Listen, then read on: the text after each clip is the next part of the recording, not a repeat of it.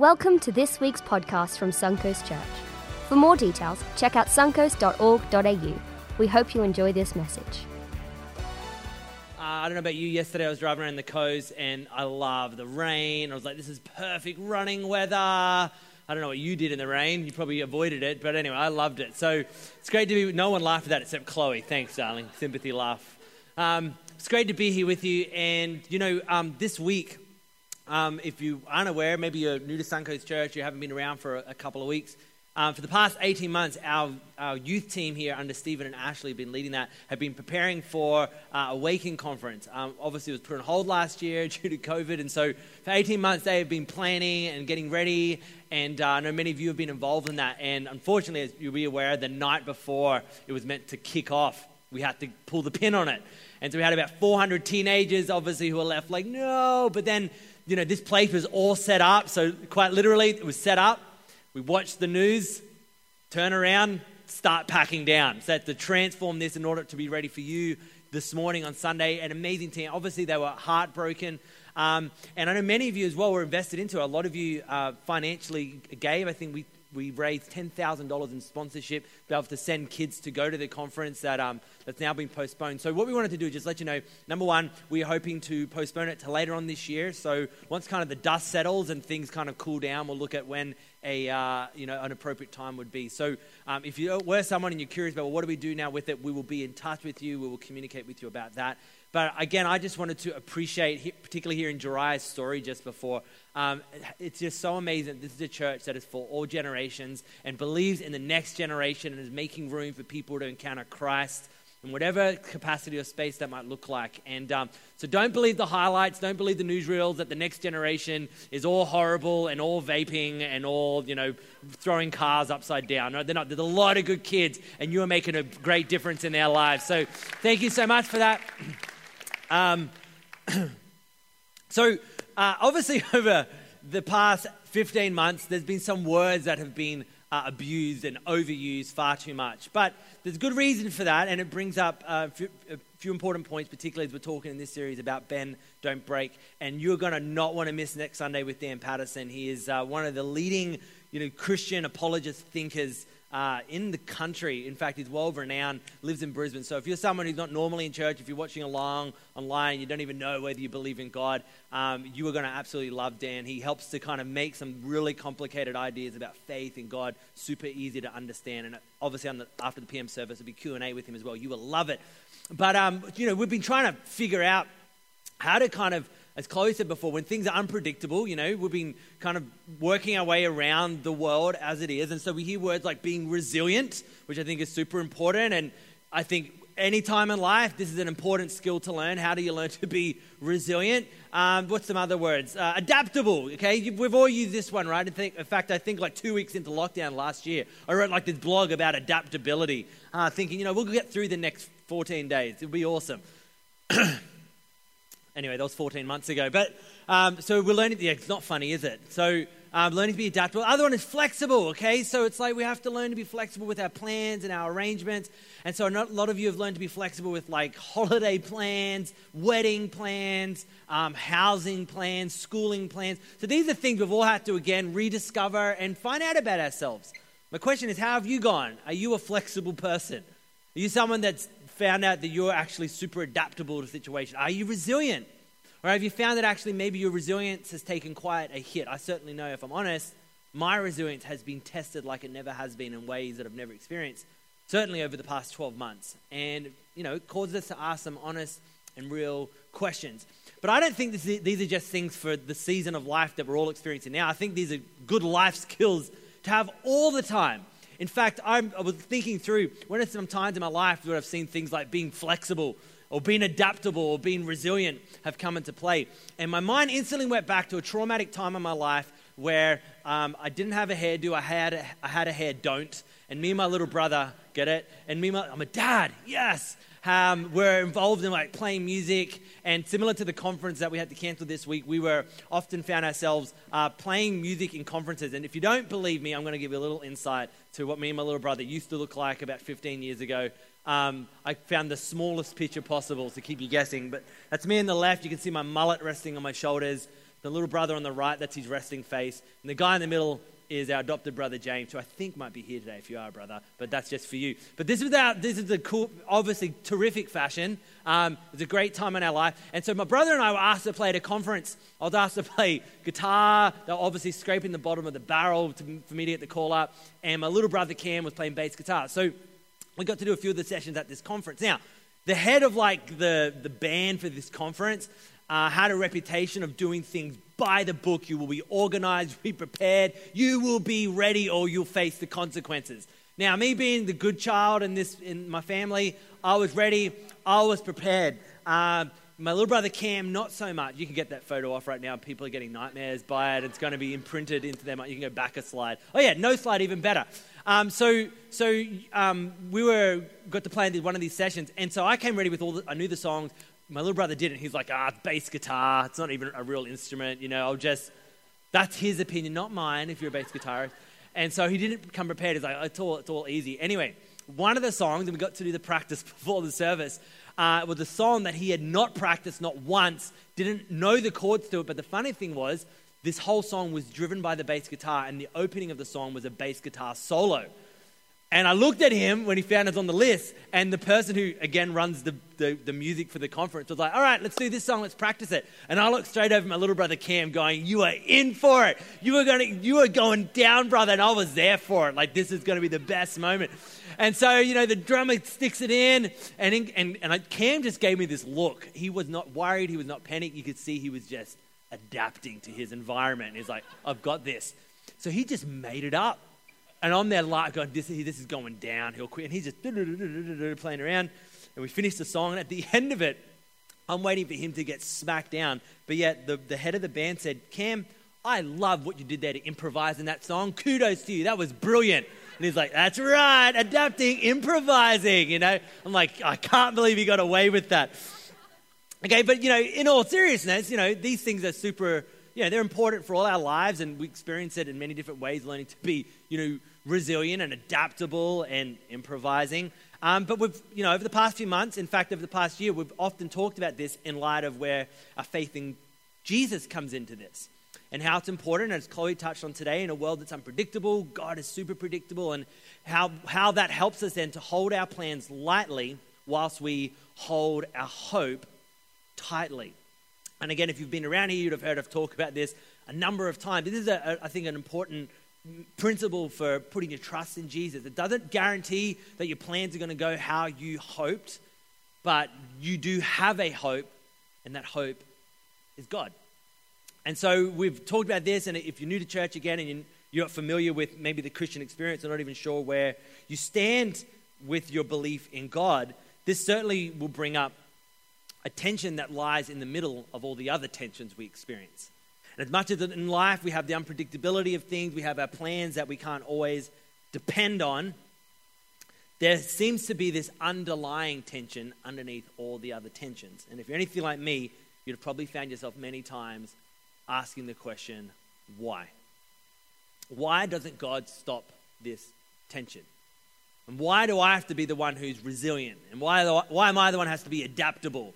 Why am I the one who has to learn to improvise? God, why don't you just sort this out? Why don't you fix it how I want it to be fixed? Why don't you do it when I want you to do it? And, this is often what my prayers sound like. Why, God? Why can't you just intervene right now? Now, no doubt about it, God answers prayers, and often he does it far beyond what we could hope or dream or imagine. And you might not even be a Christian here, but you go, I've definitely prayed before. And it's funny how in times in our life where there's emergencies, we kind of bring God off, or maybe how we're unsure about God, off the sideline, and we got nothing to lose, so we go, God, where are you in this? And so we ask questions about, well, God, why don't you intervene? But I want to submit to you this morning that maybe there's another question, or perhaps a better question we can ask than why, and I think it's the question, how? Not why, God, don't you intervene? It's more learning to ask, how does God intervene? And when we ask God to help, and when we ask God to get involved, and when we ask God to enter into our mess, and enter into our tensions, and enter into the insecurities in our life, how does he do it? Where is God when things are difficult. Now, to get our answers, as always, Jesus followers clearly should and do get their cues from Jesus himself. And we fundamentally look at what Jesus taught, but even beyond that, we look at what Jesus did, his whole life. And in fact, the whole history around the life of Jesus is in many ways God entering into our tensions and our mess and into our question. The life of Jesus is God entering into the human story. And so again, around this question, how, I want to ask, well, how then did God intervene? If Jesus was God intervening in the human story, how did he do it? Did he do it, through great feats of power and strength? And perhaps you're someone that's asked a question, even if you're Christian or not here, like, God, why don't you just show yourself in the sky and prove that you're real, Is that how God did it? God didn't do it that way. And it's worth noting, if he did it that way, he would have taken away your choice to believe, your freedom.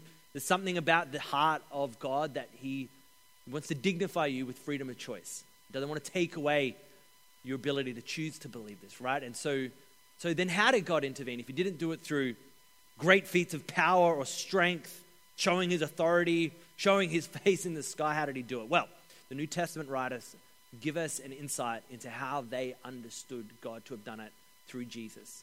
And I want to look at one particular passage here from the Apostle Paul, writing about how God came onto the human scene and how he intervened into our tensions. And here's what he writes to the Christians in Philippi.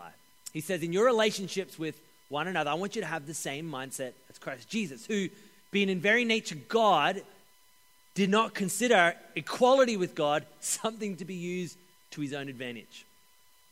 Next slide.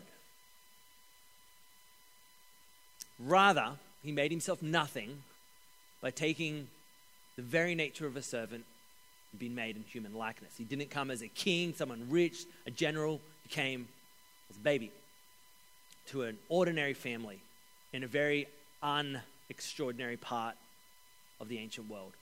And finally, he says, and being found in appearance as a man, God humbled himself by becoming obedient to death, even death on a cross. How did God intervene into our mess, into our tensions? Like this. He came humbly. He lowered himself. He didn't come riding on a big white horse in the clouds with a big army of angels behind him, although that's arguably how he'll return. It's not how he arrived at the beginning. He came humbly. He bent low. And he served. In other words, the way God wanted to intervene and to make a difference in our life, particularly where there is tensions, the how question we're wrestling with is God did not leverage his authority, but rather he laid it down. Think about how massive that is, because in our life, right, if we're ever wanting to deal with tensions in our life, we will find where our resources are. We will find where we have authority. We'll find, it's like it's not what you know, it's who you know. So we'll find someone in the know who can help us. But it seems like God turned his back on his authority, on his ability to help himself, and he laid his authority down. And arguably, God bent down. He didn't break humanity, he bent down for us. And as beautiful as that is a picture about who Jesus is and why we sing and why we celebrate Jesus, why we pause and remember him in our days and be grateful for his grace to us, it's worth asking the question, well, where and how does this help us now? And if you think about where the epicenter of most of the tensions are in your life and most of the, perhaps the fights in your life or the hard points in your life, I think Paul knows where they are, and he calls it out in the opening passage of what we just read. If we go to the next slide, if you remember the first line, he said, in your relationships with one another, I want you to have the same mindset as Christ. And he calls it out as if to say the epicenter, probably most of the tensions you and I experience aren't just what we hear on the television, aren't just report cards that we get back from the teachers about our kids. I argue that probably most of our arguments come from our relationships, and Paul pointed out here, our relationships with one another. And if you think about it, especially in 2021, it seems like we are finding it vastly more difficult for us to disagree over anything. And it's like as soon as there is a divisive thought or idea or topic, it's like the relationship hangs in the balance. And it's like depending on where we sit on this topic depends on whether you and I can be friends, depends whether you and I can break bread, depends whether you and I can get along here. And it seems like we are slowly losing the ability to disagree and slowly losing the ability to debate and to talk and to discuss and to navigate necessary healthy tensions in our relationships. I mean, think about it. We can't avoid conflicts or disagreements or arguments as long as you've got a heartbeat and a breathing oxygen, right? You're going to engage with disagreement with people, but it doesn't have to mean that that relationship needs to break up over it. And maybe as a Jesus follower, we can learn to bend a little in order that the relationship won't break a lot. And this is what I want to kind of hone in on this morning. Before we get to the other parts of this series, I think it's super important for us to wrestle with one of the major tensions that our faith needs to make a practical difference in. Think about it. I mean, there's probably certain topics that you just will avoid bringing up at work. Because you know if you get into a debate with your colleagues, it's going to be super awkward, right? Maybe for those of you who've got, family spread out all over the place and you come together at Christmas time or major events, there's like that one family member, you're like, please don't bring up that topic. Please don't bring up that topic. Or there's just some things you won't talk about because you know that what was supposed to be a nice Christmas lunch is going to dissolve into World War III at your kitchen table. And there's no coming back from that. And you haven't even got to the main course yet, right? So it's like, please, can we not disagree over this or whatever it might be? Might even be with your spouse or the people in your own home. I just think the way we engage with our relationships with one another, this is so important to learn how God engages with tensions because we all experience it ourselves. And maybe there's a way that we can bend when it comes to relationship tension rather than having to break the relationship. Because there's a lot that hangs in the balance. I recall many years ago, I was asked to speak funnily enough, at a youth group, and kind of rocked up there, and there's kids everywhere, and there was this one guy, really shouldn't have been there, probably a bit old, maybe 18 or 19, seemed to be super troubled, definitely intoxicated, and was causing a bit of trouble. And I'm like, I'm going to try and make a difference here. Like, I'm the preacher, I'm the speaker, I don't know how to sort this. So I went over and tried to smooth it out and see what's happening, and it super escalated really quickly, and I realized this guy was not in the mood of talking with some preacher guy about his problems. And so there was plenty of good, youth leaders in the youth group that was there around. So I was just like, I'll back off and leave you guys to it. Anyway, fast forward about an hour, the meeting's happening. I'm sitting on the front row, about to be introduced, to preach, to get up on stage and encourage all the kids. And just before I was introduced to get up, I'm in the zone, and I hear this, "You're dead, Pastor Jono." I'm like, what was that? And this guy had broken through the security, great job, guys, and was beelining me in front of all these kids, running down from the back of the auditorium to where I was sitting on the front row. And he's like, "I'm going to smash you." And I'm like, okay, what were those things I learned at those 2 kickboxing lessons I had 10 years ago? What do I do? Wow, he's actually coming for me. I can see the red in his eyes from here. And I start going over this, and I was like, oh, wait a sec. You better not do anything like that. Like, you're the guest speaker, and don't... Oh, I mean, I'm a Christian. Don't. And then I started thinking, what would you... Because I can't, get into a full-on, in front of all the kids. Just between you and me, I wouldn't know what to do anyway, but don't tell anyone that, okay? So as he's coming down, he's beelining me. I'm like, I'm going to have to take it for you. Like, what would Jesus do, So I lent in my cheek, I did. I was like, okay, so I just kind of covered myself best as I could, and I took about 3 or 4 of the best ones to my head until the guys managed to tackle him. And then I had to get up and preach. Hey, how's it going, kids? Don't tell your parents, But that's what engaging in relationship tensions can be like, right? They can get out of hand and escalate real quickly. And so we need to be cautious. We need to learn. Is there a way? Can we learn anything from how God intervened into the human tension? Is there anything you and I can learn from the Jesus way about how we can take part in the relationships we all experience and the tensions they no doubt have? And to do that, I want to read through an entire letter today. It's again found in the New Testament by the same author who penned this, the Apostle Paul. Bit of context, if you're not familiar, Paul was a super religious guy, so religious that he thought Christians were the enemy. He hunted them until he would throw them in jail, or at times consent to their death, until he himself met Jesus, turned his life around. He became a leader in the first century church. And so he penned a lot of letters amongst other leaders in the church that were kept by the first century church, and they were circulated all around the Mediterranean rim. These helped to shape how to kind of apply in our work what Jesus taught and what Jesus did. And in fact, they're all eventually, those that were kept were eventually collated into what we now have as our Bible. And one of these letters, it's probably one of the smallest letters we have in the New Testament. It was written to an individual. It was a personal letter. And it brings up a tension that is actually quite remarkable that's even in the world today. And he writes to a fellow Christian who was a slave owner. And just imagine for a moment that you met someone today who owned a slave. What would you have to say? I mean, you don't even have to be a Christian or believe in God here to be like, I've got some words and they're not nice. But what would you say? What would you write? And this is literally where we find the tension of this letter. So there's three characters to be aware of in this particular story. Number one is Paul, and he is the author. He's the pastor in this situation, and he's writing it. And the person he's writing to is Philemon. This is the name of the letter.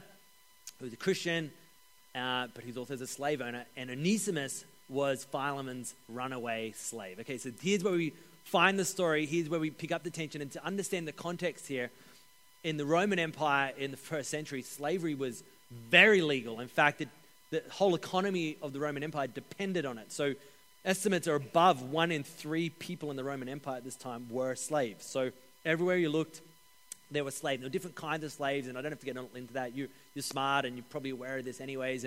But even beyond the fact it was legal, it was also super accepted. It wasn't taboo at all. People weren't like going, "Oh, you've got a slave." Like that wasn't even a thing until Christians started pointing out, "Hang on, maybe we shouldn't be treating people like a commodity, right? Maybe they're worth more than that." Okay, so before that was even a thing, there was a Christian brother who owned a slave, and Onesimus had run away, found Paul, who at this point was in prison in Rome, and somewhere along the line, Paul led Onesimus, the runaway slave, to faith in Jesus. And so this letter Paul wrote to Philemon, Onesimus got sent by Paul. See why I haven't had the names up, or else it'll be really confusing. If you're watching online, hopefully you can see this or following. And sent Onesimus back to Philemon with this letter that we're about to read. And you have to understand, this letter made such a big difference of showing the Jesus way of engaging in relationship tension. It was so important and made such a difference that they kept it. And Philemon was like, this needs to be something that everyone reads. And this needs to be someone that everyone learns from. And it got spread around the whole first century Christian church to the extent that it got kept, eventually put in our Bibles. And here we are in 2021, still reading about how the Jesus way changes the way you and I disagree with people we're in relationship with. Are you ready for it? Thank you, Chloe. My favorite. Okay, here's how it goes. Here's how he opens. Because I always thank my God as I remember you. This is Paul writing to the slave owner, Philemon. He goes, I always thank my God. Would that be your opening line to a slave owner if you met them? Okay, so you're getting the picture here. He goes, I thank God as I remember you in my prayers because I hear about your love for all these holy people and your faith in the Lord Jesus. So we see first and foremost, before he addresses any issue, he's been praying for him. That's a really good secret right there. If you're a Jesus follower, before you open your mouth to criticize, maybe take a moment to pray. And then it goes on. And he says, I pray that your partnership with us in the faith may be effective in deepening your understanding of every good thing we share for the sake of Christ. Now notice what he's doing here. He's saying we have a partnership. So what he's doing is he's highlighting where they agree. Okay, and again, this is a little secret sauce for if you're figuring out, I really need to bring up something pickly in this relationship. Find what you agree on first. Find something you both agree on first. You don't even need to be a believer in God to do that, okay? Find something you agree on, something you're in partnership with. Begin there before you disperse into where you disagree, okay? This is what Paul's doing, pointing out their partnership. And then, to finish his introduction, he goes on in the next verse and says, your love has given me great joy. I would not be writing this personally. I would be saying, your vulgar treatment of a human being made in the image of their heavenly Father has enraged me, and I'm coming to get you. That's what I would be writing personally, but hey, that's just me. It says, but your love has given me great joy and encouragement because you, brother, have refreshed the hearts of the Lord's people. Again, what is he doing here? He found something to celebrate. So before we even get to him addressing the issue, Paul straight away does three things. He's been praying for the guy. he finds something to agree with the guy, like let's find common ground. And thirdly, he points something out to honor and appreciate and celebrate about the guy. Before he brings out what is wrong and what's horrible and where he disagrees, he affirms him and he celebrates this. What's he doing here? Here's what I think we can learn. When it comes to the Jesus way of engaging with relationship tensions, we must learn to value the relationship more than you value being right. Now, I don't like this necessarily, but this seems to be the Jesus way and how Paul exemplified this in how he was treating a slave owner. That he valued the relationship far more over than just simply being right. Before he even began to tackle the tension, he was again affirming their relationship and affirming what was good. And the thing is, following Jesus many ways teaches us to see all of life in this way. It doesn't take anyone of great skill or great capacity or great character to point out what's wrong about someone. You don't even have to believe in God to be able to point out what's wrong about someone. We all naturally do that. But sometimes it indeed requires us trusting in Jesus to be able to see what's right about someone. And anyone can point out and criticize what's wrong about the world, but I want to encourage you, if you're a member of Suncoast Church, that you would always be someone counted amongst those who celebrates what's right about people, who finds something to honor about your loved ones and about your neighbors. And I know what you're thinking, because I certainly think the same thing. This can often sound like some sort of weak cop-out, but it's not.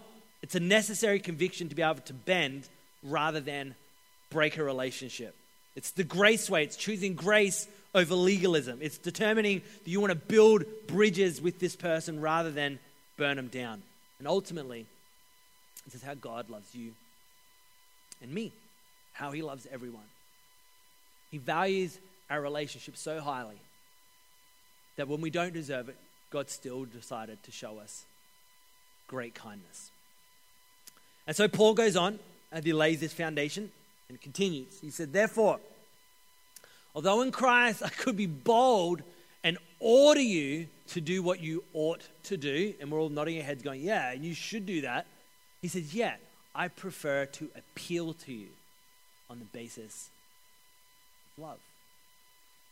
I want to do it for the sake of my son Onesimus. This was the runaway slave who was delivering the letter to Philemon. I want to do it for my son Onesimus, who became my son while I was in chains. In other words, saying when I was here in chains, in prison in Rome, he became like a son to me. I led him to Jesus, and now we've built such a relationship that he's like a son to me.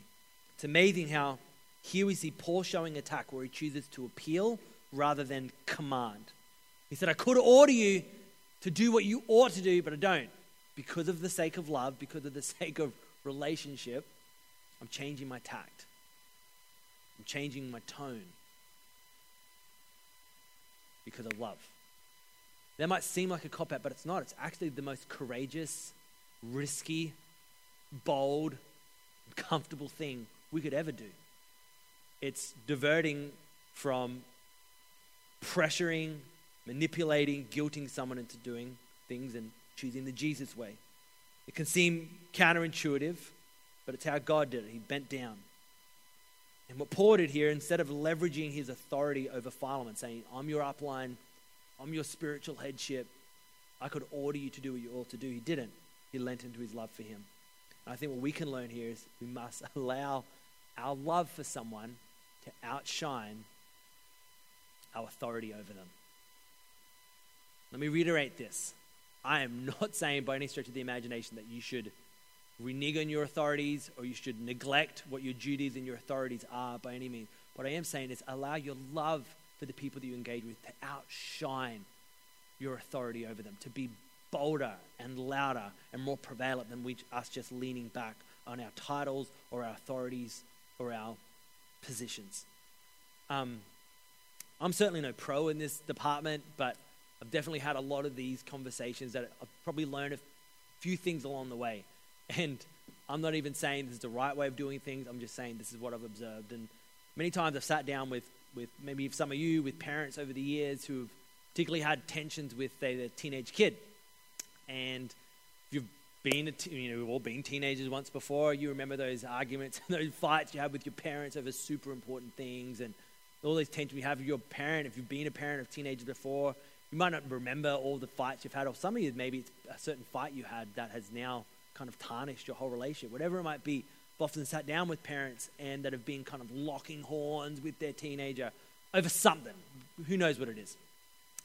And there's one particular mom that I sat down with, and her teenage son would have been about 16 or 17 at the time. Their relationship was on a breaking point. They could not have a conversation without a fight, name calling, voices raised. The tension was palatable. I met with the kid and I was like, wow, this is like really out of hand. And, he was engaging definitely some unwise life decisions, and the mum loved her son, but her whole approach to addressing it, man, it would just cause constant friction and tension even beyond the issue itself. In fact, the way this mum was approaching her son became more of the issue than the issue she was trying to bring up with the son, right? And so it became such a point of contention. So I just sat with her and again, I do not have teenage children. I've been a teenager. I pastored teenagers for 10 years, but I certainly haven't parented one. So this is just my 2 cents worth for whatever it is. I said, what if you just change tack for a moment? She's like, well, what do you mean? He's doing the wrong thing. This is my house. I'm the parent. This is what I say. I'm like, I don't disagree, but I just want to point out the obvious. If you haven't noticed, it ain't working.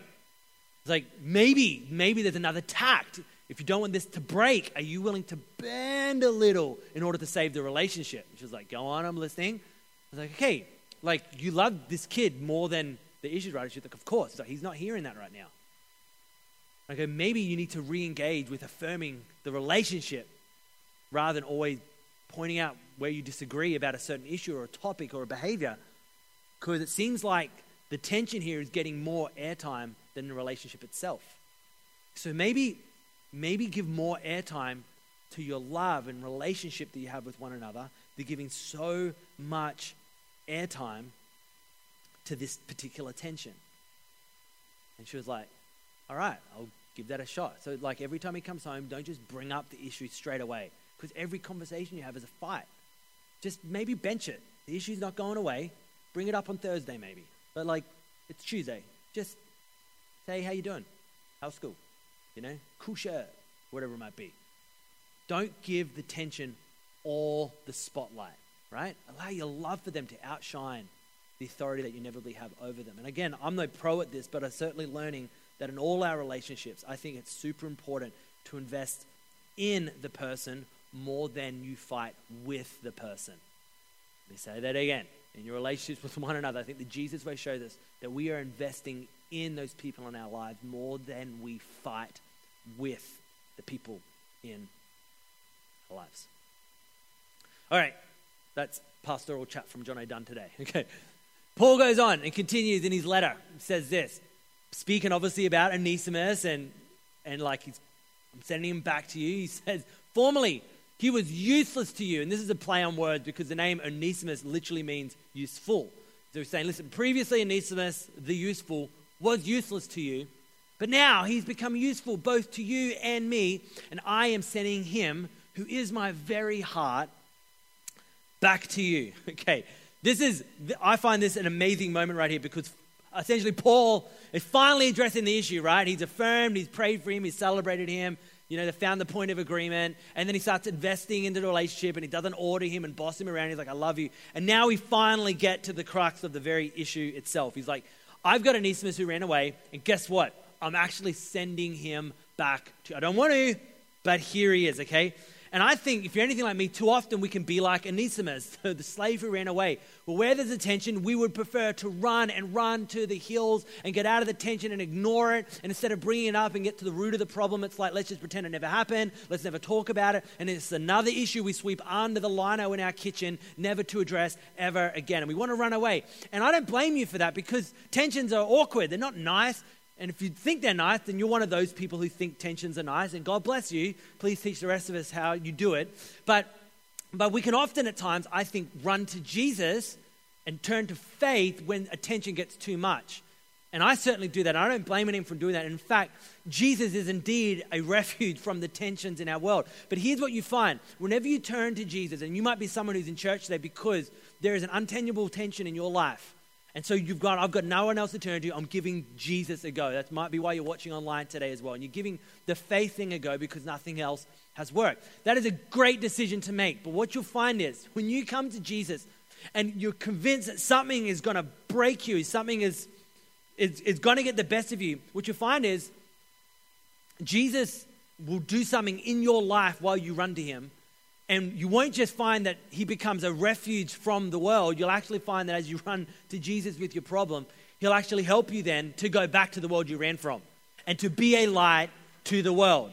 Now, no mistake about it. If you're in something and you need a breather and you need encouragement, I know that's why many of you, after the week you've had, you're like, I'm so grateful to be in an environment where we can sing and be encouraged and, people around who are somewhat friendly and aren't blowing up at me. And so, we can run to Christian community, we run to Jesus, find encouragement. But what you'll often get there is Jesus then going, right, I've encouraged you, I've filled you with my Holy Spirit, now get back out there and be a light to the world. Stop being such a wuss, right? Geez, it's such harsh language. I don't know. I wonder if Jesus wants to remind us sometimes that, remember, as you're a follower of Jesus, you're called to be salt and light to the world, not to be afraid of the world.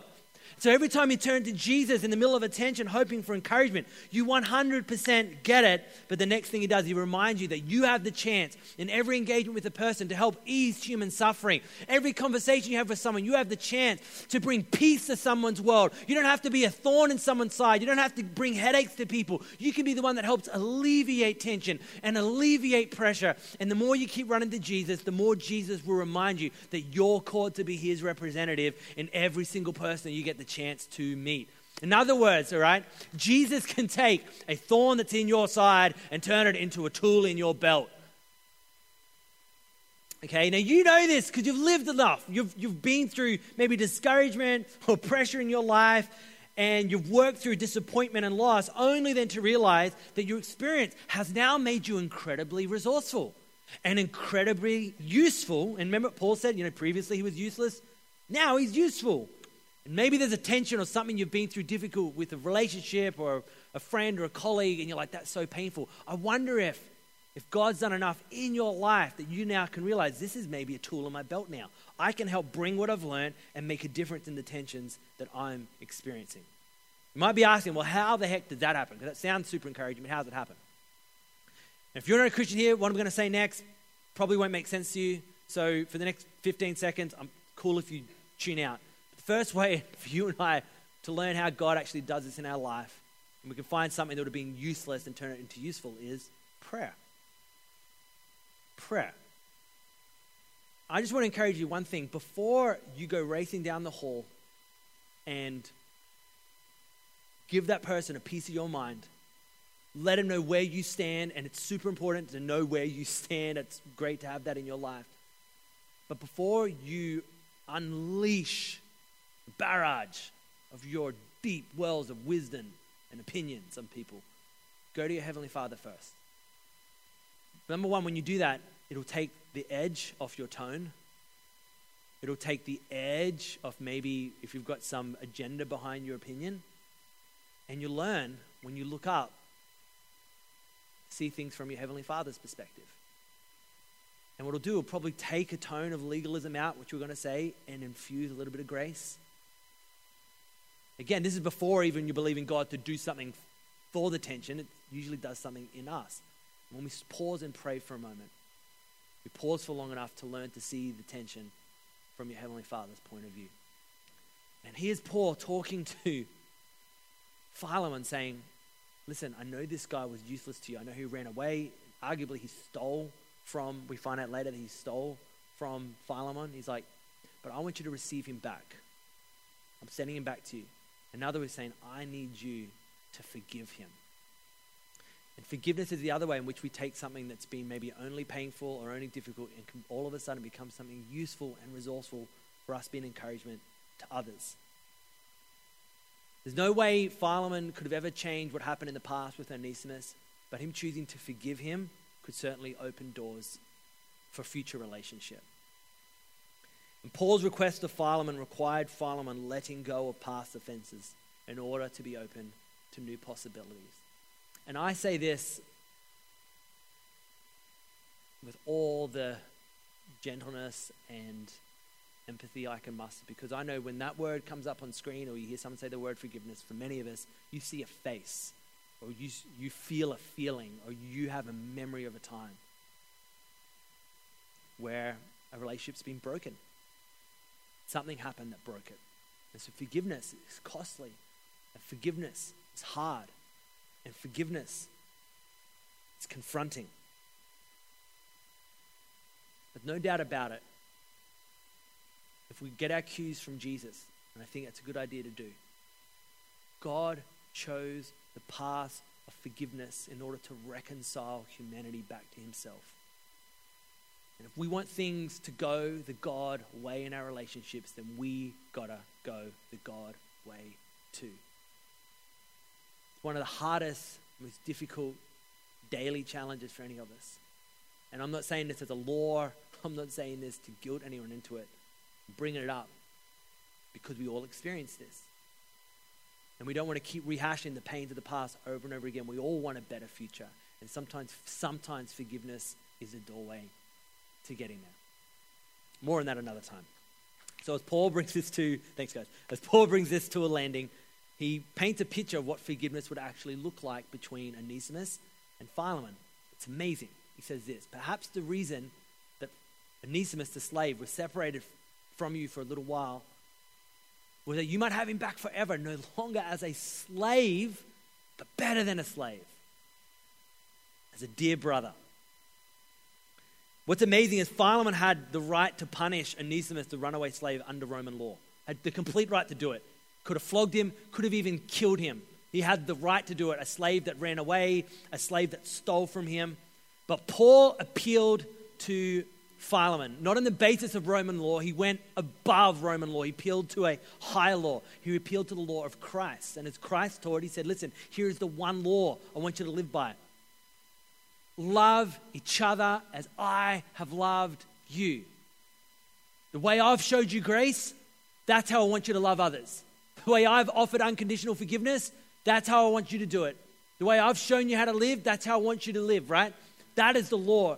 And it's worth knowing for Christians, regardless how crazy the world gets, a Christian doesn't undermine the law. A Christian will always rise above laws. We're called to a higher standard. Now, what's amazing here, he brings it about, hey, don't no longer be a slave. Listen, funnily enough, nowhere in the New Testament do we ever find an overt kind of objection or criticism of slavery. Now, there's certain things that, like this letter here, that would suggest where they're at, but don't find anything overt that rebukes systematic slavery. In fact, we don't find a direct rebuke of many social ills in the world in the New Testament. But what we do find all through the New Testament is an underlying Christian ethic, morality, and virtue that permeates everything based off this one law of Christ, to love your neighbor as you've been loved by Christ. It's the one law to rule them all. They didn't have to list out every single social ill and sin and evil. They didn't have to. They said, we're going to show one good thing that we want to infect and infest. Wow, it's a weird word, but there you go. Everything you do in life, that this would be the tone and the language and your approach of all your relationships, of everything you see in the world, is that we would love our neighbor as we have been loved by our Heavenly Father. And this is how the kingdom of Jesus has always worked. It's never been a top-down, enforce it, bring out the troops. It's been small. It's been something that is hidden, and it's something that grows. It's never from the top down. It's always from the ground up, from the inside out. And that is how Jesus said the Holy Spirit would work in our lives. His promise is that the moment you trust him with your life, you'd receive the gift of his Spirit. And when you do that, the Spirit of Jesus, the Holy Spirit, begins to make you more like Jesus. And ultimately, what Paul was asking Philemon to do, to receive him not as a slave that you could punish and pay back. He said, I want you to receive him as a Christian brother. And I find this often what happens in our lives when we are asking God for some kind of resolution to a tension or a problem with a person or something we're navigating. And we ask God, would you work out there? Usually the work he does is in here. And we go, God, would you fix this relationship problem? He'll go, let's talk about what's happening on the inside of you. And before we want to manipulate and change the circumstances to go according to our plan, he's like, I want you to take the mind of Christ. Have the same mindset. as Jesus Christ, and he begins to change us in here. Paul was asking Philemon to change how he viewed this young man, Onesimus, standing in front of him, to no longer view him as property, a commodity, as a problem to solve, as a tension to navigate. He wanted to see him as a brother in Christ. And in order for that to change, he had to change. And that's what Jesus, that's what his Spirit constantly doing in our lives. And just to bring the point home, Paul covers all the bases, shuts all the doors, closes the conversation with something that is so Christ-like. It's one of the most beautiful passages I find in all the New Testament. He says this: if he has done you any wrong, writing again to the owner about the slave who stole from him and ran away, if he has done you any wrong or owes you anything, charge it to me. I, Paul, am writing this with my own hand. I will pay it back. Not to mention that you owe me your very self. Little bit of Greek manipulation on the side there, right? He's like, you do know that if you didn't meet me, your life would have never been turned around. So I don't want to bring that up. That's just an afterthought. I'm not leading with that. It's just an afterthought. He's saying, listen, if you're out of pocket, I understand that like he's a commodity. You're like, well, if I just take him back as a brother, what about? He's like, charge it to me. If this is going to cost you so much to forgive this guy, charge it to me. In other words, Paul took personal responsibility for the attention he was addressing. He absorbed the error unto himself, exactly like Jesus does for you. Jesus absorbs our errors into himself. This is the message of the gospel. It's why we sing songs about the cross, about the resurrection, because our errors, and when we brought tension, God's like, I'll absorb it into me. When you trust me with your life, everywhere you've made mistakes, everywhere you have regret, we'd call that sin, because I'll take it on my life and I will forgive you. And so, in the answer to the question that we posed at the beginning, where is God when tension's happening? How is God working when we're experiencing tension? Well, like Paul did here, going, I'm going to be an example of Jesus in this relationship. You and I are encouraged to do the same thing. In every single encounter that we have with a person in our world, we have the chance to represent Jesus. Every single time there is a tension in the relationship, I just want you to pause for a millisecond and be reminded of this, that like Paul demonstrated here, what does it mean to have the same mindset of Jesus Christ in our relationship? What does it mean for here to not choose to break down this relationship, but rather bend into this relationship? And you get the chance every time you choose the Jesus way of engaging with someone you disagree with someone that you're politically divided on, with someone that there's a severe tension severing the relationship. You have the chance to bring a little bit of the fragrance of heaven into that tension. Every time you choose the Jesus way, you get the chance to pour out the cup of grace into someone's life. You get the chance to have the same mindset as Jesus Christ. So, next time, blood boils, you've got your fingers ready on the keyboard, ready to give your... I want to ask you this. Are you breaking what you're about to say about to break a relationship, or will you choose to bend? Heavenly Father, we need your help because this is near impossible for us to figure this out and do this on our own. We're grateful for your Holy Spirit helping us every day to be like Jesus. So I am asking today that you would again remind us of Jesus and how far he bent to reconcile us. And I pray particularly, Lord, for those that maybe don't know that about you and have never been aware that you bent down for them, that you laid down your life for them. May every heart here today be reminded of the gospel of Jesus, of his promise of reconciliation and forgiveness. And may we as Jesus followers be stewards of that in how we interact in every relationship. Lord, particularly those this morning that maybe are living with the consequences of a failed relationship. And they maybe feel guilt or sense of they've done wrong in the past. I pray this morning that you would lift up any guilt of people's lives, that you remind them that they are forgiven, I pray today that I have a new awareness of your grace towards them, and may you do something in them that changes their life forever. And yes, may you bring together the relationships here that are on all our minds that we're experiencing tension in, and you bring them together like only you can. And I pray this in the name of Jesus. Amen. Thanks for listening to this week's podcast. We hope you are truly blessed by what you heard. For more details, check out suncoast.org.au.